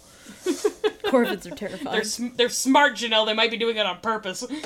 They're way too smart. They're trying to trick blind people into walking into traffic. Wouldn't put it past them. I watched a crow get into an animal-proof garbage can, and it was one of the most terrifying things I've ever seen. It, like, figured out how to squeeze the handle and, like, open the thing. It was absolutely terrifying. I, for one, welcome our new crow overlords. Those actually weren't the only advancements in medical science that came about because of the explosion. One of the doctors who came up from the United States to help care for victims was a surgeon named Dr. William Ladd. Many, many, many of the severely injured victims of the explosion were children, because children were more likely to have pressed their faces against windows to watch the explosion, which was leading... If your face was smushed against glass when the explosion happened, you were not in good shape after it happened. But children were more likely to be watching the explosion. That day, there's quite a few stories of children who were either homesick or home in quarantine. It was common practice at the time that if one kid had the measles or chicken pox, that all the kids would stay home from school. So lots of kids who were home from school that day, like, went down to the docks to watch the explosion, and kids are basically made out of rubber. So they hit the ground and bounced. They were in pretty rough shape. Dr. Ladd was horrified when he was working on patients to realize that there was just really no surgical standards for treating children. They didn't design surgeries on children. They didn't study children for the first medical textbooks. Surgeries had been designed for adults with the assumption that kids were just tiny adults, which they are not. Absolutely not. They don't even have the same number of bones. They do not. No. Children do not have enough bones, and then they have too many bones. Don't trust children. They have too many bones. I took anthropology classes all through university. My minor was, like, biological anthropology. So I took a lot of classes where you just got to, like, play with human remains because I'm a horrifying person. Babies don't have kneecaps. No, the first time I ever got to handle a baby skeleton, I was horrified. Those fuckers have no bones. Babies don't have, like, knees. It's awful. Most of a baby's skeleton is made out of cartilage. Yeah, so you can squeeze them out. Yeah, they're real squishy and real flexible, but the problem is that when you have baby skeletons, there's just not much to them. They're just a big, scary skull. Like an alien. Do not recommend. Their cartilage ossifies throughout childhood, and then at one point you have lots and lots of bones, and then your bones slowly fuse together. So, don't trust children. They have the incorrect number of bones. This is the lesson here. A lesson brought to you by Fat Friends Fabulous. But yeah, so Dr. Ladd's experiences operating on severely injured children in the Halifax explosion pretty much fucked him up for life. He was apparently deeply traumatized and messed up about this, and he took meticulous notes about his experiences and the things that he had done to try to help these children, and when he returned to the United States, he used his notes and his newfound passion to found the modern field of pediatric surgery. This is a man who stays up all night washing his hands. It is. Yeah, no, it very much is. He was, like, so moved by this experience that he created an entire medical field. So, you know, interesting. We've covered a lot of human tragedy already, but there's actually a few other stories of explosion victims that should be told that typically get left out of retellings of the Halifax explosion. So one group that are often left out are the residents of Tufts Cove. Halifax has been home to the Mi'kmaq people for generations, long before Halifax existed. And in 1917, at least 17 Mi'kmaq families were living in a village in what is called Tufts Cove, in the north end of Dartmouth, right in the edge of the Narrows. The area is called Kippakick by the Mi'kmaq, which means Narrows. If there's one thing that brings us together, it's creativity. The Maritimes are, like, one of the few places in Canada that, like, for the most part, kept Mi'kmaq names. Like, we really didn't rename a lot of places. My brother lives in Antigonish, which has been called Antigonish for, like, thousands of years. We have a provincial park called Cuchimiquac, and you can't spell it. However you think that word is spelled, you are wrong. You are incorrect. Guarantee. Incorrect, but a lot of place names in the Maritimes are either just the original name or a direct translation. So yeah, Kippakick is just the Narrows. The village that they lived in was called Masquakati Melpek, which means Birch Bark Cove, but was often called Turtle Grove by other people. No idea why. But this was an ideal location for the Mi'kmaq community because it was easily accessible by canoe from the nearby waterways, and it was close enough to railways and major markets that it was easy for families to sell handmade goods. Some of the families living in this community were poor, but others were actually quite well off. The village was on the verge of being relocated when the blast struck. Nearby property owners wanted the settlement moved off the land because racism, and had been pressuring the federal government to evict them because racism. The government agreed to do this, because racism. And the Department of Indian Affairs had just notified the community that they were going to be resettled on the shores of nearby Albro Lake. I say was because the village was completely wiped off the map in the explosion. If only the racism had been a little faster. I mean, Albro Lake was completely out of the blast zone. It was fine. Dartmouth as a whole was, like, less affected. Only about 100 people on the Dartmouth side died, just because the explosion happened more towards the Halifax side. But Tufts Grove got the short end of the stick. Many residents were killed or seriously injured by the blast, and others died when the tsunami hit the village, sweeping a lot of it away. Parents had to watch their kids be swept out to sea right in front of them. And the village was never rebuilt. The survivors were just resettled in surrounding reservations, and the stories of Mi'kmaq explosion victims are often forgotten when the explosion is discussed. There are, however, some experiences of the Turtle Grove residents that still exist in oral tradition, and in written Mi'kmaq history. One survivor, Rachel Cope, was between 10 and 16 at the time of the explosion. The oral history says 10, but her death certificate says that she would have been 16 when it happened. Close? Close enough. She was on her way to the Indian school when the explosion happened. She said, "For an instant the town of Richmond seemed to shimmer like a reflection in a still pond, and then everything went black." She was found unconscious and near death after the explosion. She'd been discovered by her father's cousins, who placed her on a door they found that had been blown off a building. They then covered her in burlap sacks to keep her warm. A priest came by with his sister, bringing a cartload of blankets for victims, and he thought that she was so likely to die that he actually performed last rites for her. She says that she has no awareness of any of this. In the oral history she says, and I quote, "Not realizing I was expected to die, I failed to live up to expectations and kept on being." Atta girl. I like her spunk. A glorious failure. She came to still wrapped in blankets on the door, and she said that a random woman was singing to her in Gaelic and feeding her soup until she lost consciousness again. Honestly, one of the most terrifying ways that you can wake up. Just a random stranger singing in Gaelic and feeding you soup. I'm pretty sure that's what happens before the fairies eat you.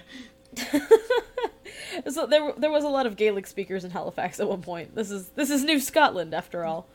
That is the reason for the pirate accents. Yeah, it's not a pirate accent, it's a bastardized Scottish accent. I'm sure I'll have one eventually, so when I start, like, signing onto this podcast being like, "I'm still Janelle," then you'll know. It's gotten to me. Lord Thunder and Jesus, but I am here from Halifax, it's Janelle Como. My mother says it all the time. Lord Thunder and Jesus, bye. No, I have no fucking idea what that means. I'm pretty sure it's self-evident, Janelle. We do a lot of religious swearing in Eastern Canada. Very much so.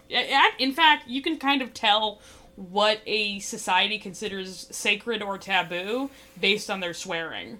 Anglophones are far more leery of sex and sexuality than a lot of cultures, which is why so much of it is fornication or sex organ based. Whereas in French, it's just religion. Just religion. Quebec is extremely religious, and therefore most of the most intense swears have a religious basis, including Chalice and Tabernacle. Very difficult to explain to Quebec to Americans because it's a deeply, deeply religious place, but also you can have tits on TV at 3 p.m. and nobody cares. No one gives a shit. We will show softcore porn to children and nobody cares. You can drink at like 6. Both PM and the age. Yeah. Oh, yeah. I was in Montreal at 19. I'm a very baby-faced person, so I did not look like the legal drinking age in Montreal. And at 19, you barely look like you should be unaccompanied on a bus. I did. I didn't look like an adult in any way, shape, or form. And I went into some bar in Montreal, and I was, like, trying to get my ID out. And the guy who was serving us was just like, oh, no. He's like, in Quebec, drinking age is just a suggestion. I was like, oh, no. Drinking age is suggestion. I was like, oh, okay. All right. I like it here. This is a great place. That's not even a nod and a wink. That's just straight up telling me, like, I don't care that you're 16. Don't bother showing me your fake ID. Get over here. Yeah, get over here. Just drink. Nobody cares. Scotch. But yeah, that's got to be the worst way to wake up. Just a, not the worst way to wake up, but the weirdest way to wake up. You're on a door and a Gaelic woman is feeding you soup. She actually lost consciousness again at that point, and when she regained consciousness a second time, she was still on the door. But this time she was being carried by the cousins who'd found her. The snowstorm was raging, and her father's cousins carried her to Windsor Junction through a blizzard for 20 kilometers, never stopping to rest. She actually survived the explosion and lived to old age. Incredibly, she didn't break any bones even in the explosion. She made a full recovery. The rest of her family was not so lucky. Her 12-year-old brother and 14-year-old cousin were killed the day of the explosion, and her 3-year-old brother died of his injuries 3 months later. Her mother and the rest of her siblings were badly burned and wounded by falling shrapnel, and although the family recovered from their burns, her 2-year-old sister and her mother died from flu within the year. She said, quote, "There wasn't anybody helping them. I feel the horror and helplessness. It just goes to the core of me. Now I'm just so sad here because I can visualize the detail of what happened, how many people were screaming, children in the water. It was just such a trauma and it happened so fast." Canadian official records list 9 Mi'kmaq victims, but the Mi'kmaq have records of at least 28 confirmed victims. So, 5 that we bothered counting. Yeah, there's 9 we bothered counting. The rest, nah. Because racism. There's also the tragic story of the community of Africville, and I mean, spoiler alert, this is also rooted in racism. See, I already know what Africville is, so I'm so upset. So upset. Halifax has had black residents for longer than it's been a city. It's had black residents from the very beginning. But the black population boomed during the late 18th century and the early 19th century. Many escaped slaves traveling to freedom on the Underground Railroad were eventually brought to Canada, specifically Nova Scotia, to escape slavery. And then, after the War of 1812, the British declared that any Americans who wished to defect and declare their loyalty to the Crown could come over to their side and either serve in the British military or settle in a British colony. Black slaves were offered their freedom if they would agree to defect, and the British kept their promise. Around 3,000 former slaves, mostly from Virginia and the surrounding area, were brought to Nova Scotia on British naval ships and chartered boats as free black loyalists. They were given land grants and supplies in exchange for settling what was effectively wilderness, or living in less developed parts of major cities. Fun fact, Thomas Jefferson was fucking furious about this. I bet he was. Piece of Not shit. happy about this at all, and he demanded that they be returned from Canada. The British said no. You cannot have them back. Absolutely not. Nope, ours now. You'll stick your penis in them, you fuck. Yeah. Like, called them, like, deserters, like, believed that they should be brought back. Britain was like, no. No. Absolutely not. Ours now. We're keeping them. They're ours. We might be racist, but these are our blacks. Yeah, these are our... yeah, still racist. I mean, Ooh, like better than slavery, but that's such a low bar. It You don't really get credit is. for being better than slavery. Canada was considered to be a relatively safe place for escaped slaves and black loyalists compared to the northern US. It was a lot easier to legally recapture them in the northern states. Leaving the country made it significantly more difficult to do that. People still did try. People put out ads for, like, former slaves in Nova Scotia. Rewards were offered. But it was significantly more expensive. And part of the issue was that Canadian judges were largely very skeptical of slavery and would just do anything to fuck you over in terms of your rights. Yeah, Canada was not interested in returning escaped slaves. Not interested in being kind to them. No. But also not interested in returning them. Canada was not a racial utopia by any stretch of the imagination. It's still not. For starters, Canada absolutely had slaves. Mm-hmm. That's something that we don't like to talk about. We shouldn't get to wriggle out of that part of our history. We just had fewer of them because gang labor was not as financially viable in Canada, so most slaves in Canada were small numbers of domestic servants. We made our money in the fur trade. There's only... You don't benefit from having large amounts of people to do that. Yeah, we can't exactly grow tobacco along the banks of the of the Saint Laurent. No, we have a very harsh climate. Canada didn't participate in transatlantic black slavery. No shipments of chattel slaves were ever brought to Canada from Africa. The majority of people in Canada who were enslaved were indigenous. They were captured from the local indigenous populations, although there were some black slaves in Canada brought up from the US. Upper Canada, which is roughly Ontario, abolished the practice of slavery in 1793, and slavery was banned across the British Empire in 1834. Although by the time that came down, Canada wasn't really participating in it in any meaningful way. Nah. It's easy to give up slavery when you barely have any left for perfectly reasonable economic causes. Yeah, most provinces had individually banned slavery before the British ban came down. And even before then, it wasn't viable to hold slaves, really, because you would constantly get undermined in the courts if you tried to hold on to them. You didn't get paid reparations for that. There was not very much patience in Canadian courts for this. So, yay, we get a sticker for the bare minimum. Life for resettled black loyalists was not easy. Black loyalists were given less land and fewer supplies than white loyalists. They also faced a great deal of racism, and many struggled with the cold climate.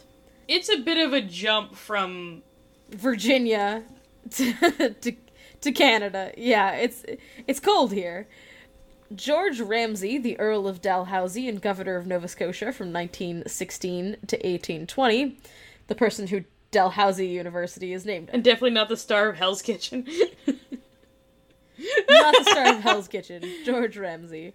No, he's the namesake of Dalhousie University, and when he was done ruling Nova Scotia, and I can't believe this is true, he became the Commander-in-Chief of all of India, which seems like a bit of a step up. He was also adamantly pro-slavery, to the point that Dalhousie University has cut ties with him. They no longer acknowledge him. And he very much objected to the black loyalists who settled in Halifax. In an attempt to get them out of Nova Scotia, he offered them free passage back to the United States. They're a little tone-deaf. Or to Trinidad and Tobago. He was shocked to learn that none of them wanted to return to their masters. Huh. Weird. He'd been under the impression that they were going to take him up on this offer. The fact that that was in any way a sincere suggestion is baffling. No, 100% sincere. He couldn't force them to leave because they had their freedom. He's like, what if I shipped you back and I covered the cost? Yeah, like free bus ticket back to slavery. Who's in? Nobody. They also weren't real keen on going to Trinidad because Trinidad also had a serious slavery issue. The Caribbean was not a great place for any of that. Like, at this point, I think it's like Haiti that's free completely. Only a handful of people took him up on the Trinidad offer. He then decided to offer passage back to Africa, which was a more popular suggestion. Around 1,200 people took him up on that offer, and the group that went from Nova Scotia to Africa founded the nation of Sierra Leone, which is a very interesting part of Canadian history. That is weird. Gotta admit. The nation of Sierra Leone was founded not by native people from the area, but by settlers who came to Africa via Nova Scotia. Incredibly strange. Recursive colonialism. Yeah, honestly, weirdest colonialism by proxy ever. Sierra Leone has a lot of remnants of American culture and Southern American culture from the early 19th century and late 18th century because that's who settled it. It was Americans, former Americans who arrived there en route from Nova Scotia. Super interesting. If you ever have like an afternoon to kill, I highly encourage you to go down the rabbit hole that is the history of Sierra Leone and its connection to Nova Scotia. It's fascinating. In Halifax, though, the people who stayed, former slaves and black loyalists, some of them settled in a community called Africville, located on the south shore of the Bedford Basin. This was a small and very close-knit community of predominantly black residents. And a handful of white prostitutes. Fun fact. Yeah, the police didn't really bother with Africville, so it attracted a handful of terrible white people. Just the worst. But mostly was just a very tight-knit, very religious community of black residents. Africville started out as a small rural community of 50 people and eventually grew into a self-sufficient, thriving village of around 400 people. They had their own school, several stores, their own post office, and a Baptist church that was the center of the community, the Seagate Baptist Church. For the very beginning, though, the community faced racism, discrimination, and hostility from other Haligonians. So despite the fact that Africville residents paid the same municipal taxes as other residents, and I mean, several of them were quite well-to-do, Africville received 0 basic services from the city. They had repeatedly requested that the city provide them with the same services that other Haligonians got, namely basic sewage, clean water, and garbage removal. They were not exactly asking for the moon here. But Africville was repeatedly ignored. Shocker. So they had businesses, they had community, they had a post office.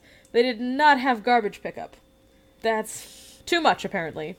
We just want to be able to poop in peace. I mean, what the city did do was they went out of their way to build undesirable things in the area. At one point, Africville was the home of Halifax's infectious disease hospital, its prison, and the city dump. That's kind of the consequences of not in my backyard. It always ends up in somebody's backyard, and usually somebody with an excess of melanin. It's because of racism. Yeah, like apparently that's been an issue with COVID deaths. Black people in the United States and elsewhere, presumably, were more likely to die if they caught it because they were more likely to have pre-existing conditions due to environmental pollution in the places they tended to live. Being poor is incredibly hard on your health, and black people are more likely to live in low-income areas, they're more likely to live in food deserts where they don't have access to fresh food. Just the list goes on and on. Being poor sucks.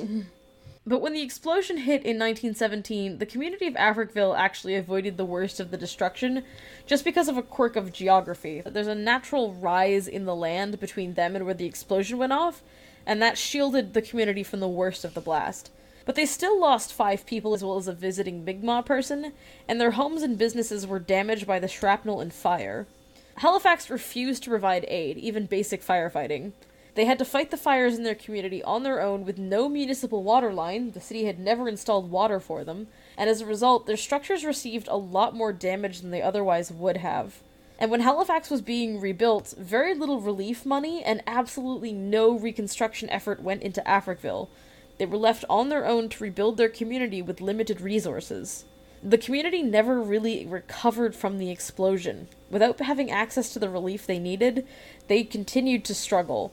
Racism continued, and the neighborhood was eventually declared an official slum. An official slum? Is that like being Twitter verified?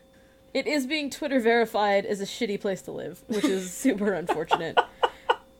The dump was like part of the reason it was considered a slum. It's like, you fucking put that there.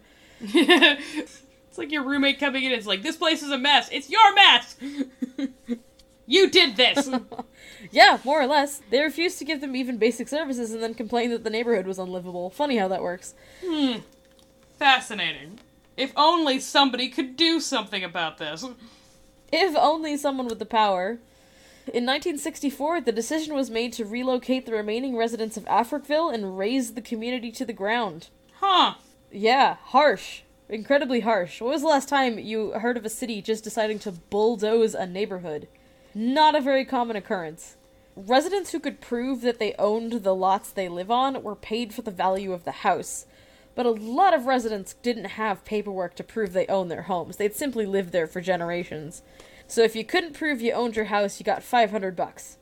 City garbage trucks were used to move the remaining residents to various housing throughout the city and surrounding communities. Garbage trucks? Really? City garbage trucks. I'm not even kidding. They used garbage trucks. They didn't look like modern garbage trucks. It was like the city pickup truck, but still, that's what the trucks were usually used for. Really? You can find pictures of them moving the last resident of Africville out in a garbage truck, and they just... It's just a weird tone. Yeah, they brought her into the city. A lot of them had no idea where they were going. They were just like, alright, get in the truck, we're taking you to your new home. And they would just be dumped off in, like, social services housing in the city. Oh boy. So, they took a thriving, self-sufficient community with its own economy, didn't give it the tools it needed to recover from disaster, and then just scattered them into the city with no community and no supports to start a multi-generational cycle of dependence. Whee! The city issued an apology and a settlement in 1910, which went to rebuilding a replica of the Seagate Baptist Church, which is now the Africville Museum. Former residents and their descendants are actually still in court right now, fighting for individual compensation. Interestingly, one of the things that did survive the explosion was the SS Emo. Huh! The boat that started it all. Yeah, the tsunami beached the ship You bastard! I know! The tsunami You Norwegian bitch! Do you just hate Norwegians? No, I just hate emo. Okay, just fuck that boat in particular. Fuck this boat in particular. Well, it did meet its end, you'll be happy to know. The tsunami beached the ship on the Dartmouth shore of the Halifax harbor with severe external damage. 7 crew members were killed in the explosion, including the captain and pilot. But the ship was repaired, and it was returned to full-time service in 1918. Huh. She was in operation for 3 more years until she was run aground in the Falkland Islands in 1921 and abandoned. Just left her. She survived the Halifax explosion, but I guess she got a bit sandy. They beached her in the Falkland Islands and were like, it seems like a lot of effort. She's got a fucking wonky engine anyway. Fuck it. Never liked her. Just some transverse thrusted hussy. After the explosion, there was a ferocious legal battle to determine who was at fault for the Halifax explosion. Blame! We assigned blame. Blame. Blame. Someone must be blamed. In the initial ruling, and this might be surprising to you if you listen to part 1, it was determined that the crew of the Emo was not at all at fault for the disaster in any way. They were found completely blameless, and the Mont Blanc was determined to be fully at fault for the accident. Really? Yes, to the point that the captain and pilot of the Mont Blanc were arrested, along with the chief examining officer of the Royal Canadian Navy, which was the person in charge of the harbor. You're under arrest for chestnut-flavored crimes. Also, the deaths of 2,000 people. Yes. Remember that the Mont Blanc had requested special protections and an escort ship because of its dangerous cargo, and the chief examining officer of the harbor had denied this request. So even though the Mont Blanc had the right-of-way the entire time, they were on the correct side of the Narrows, and the Emo was out of its lane, the Mont Blanc was still determined to be responsible because it was determined that they knew they were carrying dangerous cargo, and the court felt it had been their responsibility to do whatever was necessary to avoid a collision. But they also did do whatever was necessary, it's just that the Emo fucked it up. I know. The fascinating thing about this is that it kind of feels like if you don't have dangerous cargo, you're just allowed to play bumper ships. Like, it's totally fine. It's only if you have explosives on board that this becomes, like, a criminal issue. Like, it's one of those things of, like, reasoning backwards from consequences. 100%. Like, the fact that they were explosive is what turned this from an accident to a disaster, but realistically, they were following all the rules. And they're the ones who acted rationally and try to mitigate the harms. Yeah, they had stayed on the correct side of the Narrows. They had signaled that the Emo needed to get out of the way. They had tried to get out of the way. They did try to get out of the way. It was the Emo who reversed engines. But this ruling was overturned on appeal by both the Supreme Court of Canada and the Judicial Committee of the Privy Council in London. And they also acquitted the 3 men.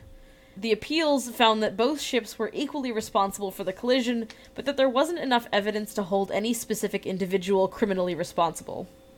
I think there's also part of this that has to do with, like, who died. It's harder to point a finger at the crew of the Emo because so many of their leadership was vaporized. Yeah.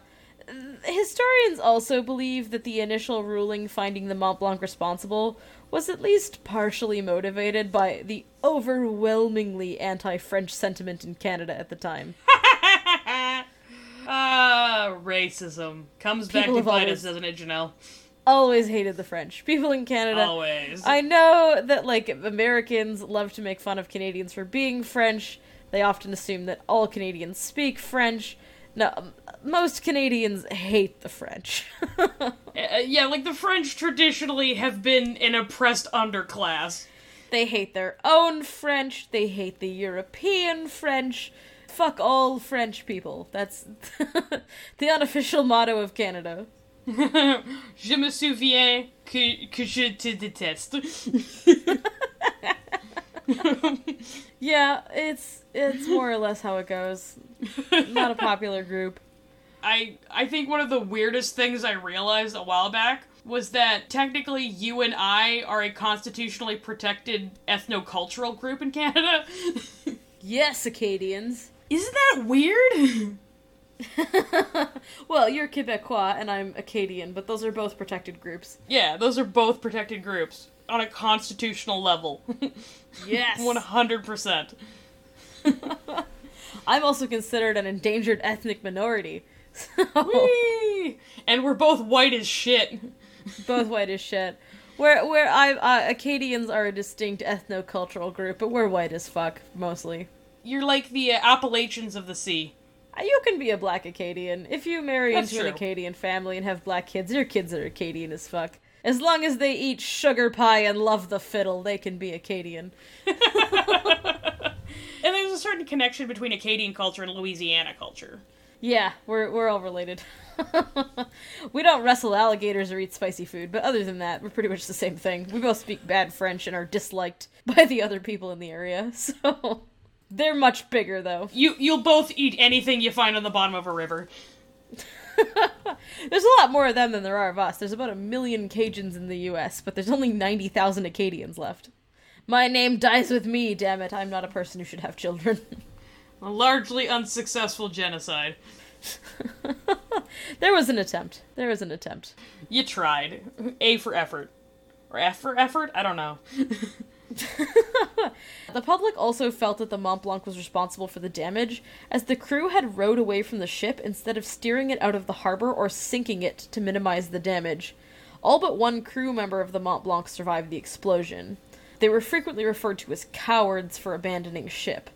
The thing is, though, is that the crew had no hope of safely sinking the Mont Blanc. It would have taken 6 hours to sink her.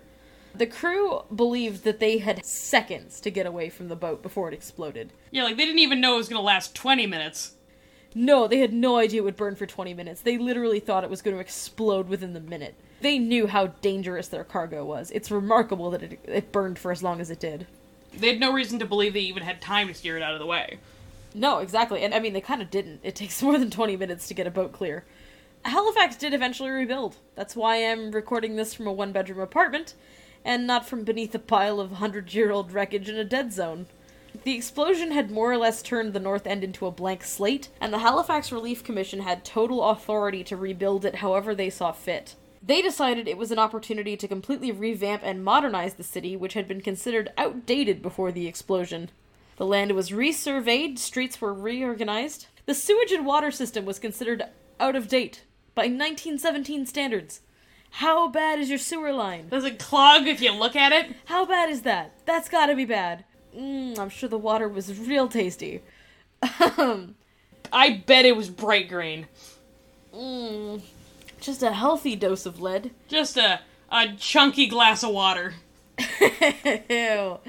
So they redid everything. They redrew the streets. Most of the streets before and after the explosion are the exact same, but they modified a few to kind of fit with the landscape. This is a very hilly place, so they decided to draw a lot of the streets diagonally across the hills instead of straight across. Most of the streets do still match up, though. Veith Street's still there, Barrington's still there. The town of Richmond is gone. It's just called the North End now. Everything was completely redesigned. All the homes built in the area were redesigned. Many of them were actually owned by the Halifax Commission directly and were leased out because the families who'd occupied the lot previously were just dead, so the Commission took it over. Probably the most famous element of the redesign was the Hydrostone, which is now one of the most famous neighborhoods in Halifax and is a Canadian historical site. People were a little antsy about moving back into wooden houses after the explosion, so all the row houses in the Hydrostone area that were rebuilt are made from large, fireproofed, crushed granite Hydrostone blocks. They're really something to look at. The neighborhood was designed to be affordable housing for the families who were struggling financially after the explosion. It's a cute little neighborhood. It's very walkable, it's very accessible, it has all these little row houses, and since it was designed to be affordable for the vulnerable, naturally, that means people have gentrified the absolute fucking shit out of it. It's to the rafters with yuppies and hippies. It is. Most of the old row houses have been divided into individual apartments, and it is now one of Halifax's most expensive neighborhoods.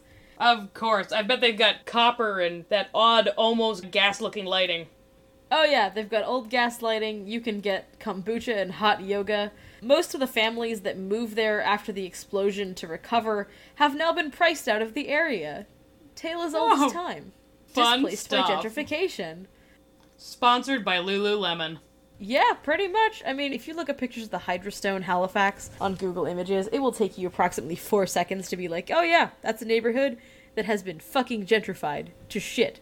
Even if you saw a picture of it from like 30 years ago, you'd be like, you know what? Yuppies are coming. That's a neighborhood. They're really gonna do a number on that. The hipsters are here. Someday, when that is subdivided into one-bedroom apartments, they are gonna do a number on that place. It's too cute for them not to ruin it. Too trendy to live. But the first anniversary of the explosion was recognized in December 1918, and after that, nobody said a fucking word about it for 50 years. At all. It was not talked about. The anniversary was not recognized. They did nothing for it. There was no ceremonies. Once they kind of finished with funerals, which at one point were happening 30 to 40 funerals a day, they did the first anniversary, and after that, just nobody wanted to talk about it. It was such an intensely traumatic experience for people who lived through it that many survivors simply couldn't bear to speak about it. Many of us later generations of Eastern Canadians don't know much about our family's experiences in the explosion because those stories were not passed on.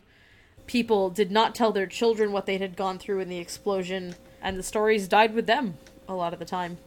Some of the only people who can really bear to speak about it are people who survived it as children. So even a lot of the first-hand accounts that were written about the explosion were written by people who were very young at the time it happened. It was only in 1985, after most adult survivors of the explosion were dead, that a memorial bell tower was built in Fort Needham Park, which is a little park overlooking the site where the explosion happened. The original 10 bells on the tower had been donated by Barbara Orr, a survivor of the explosion, in memory of her family.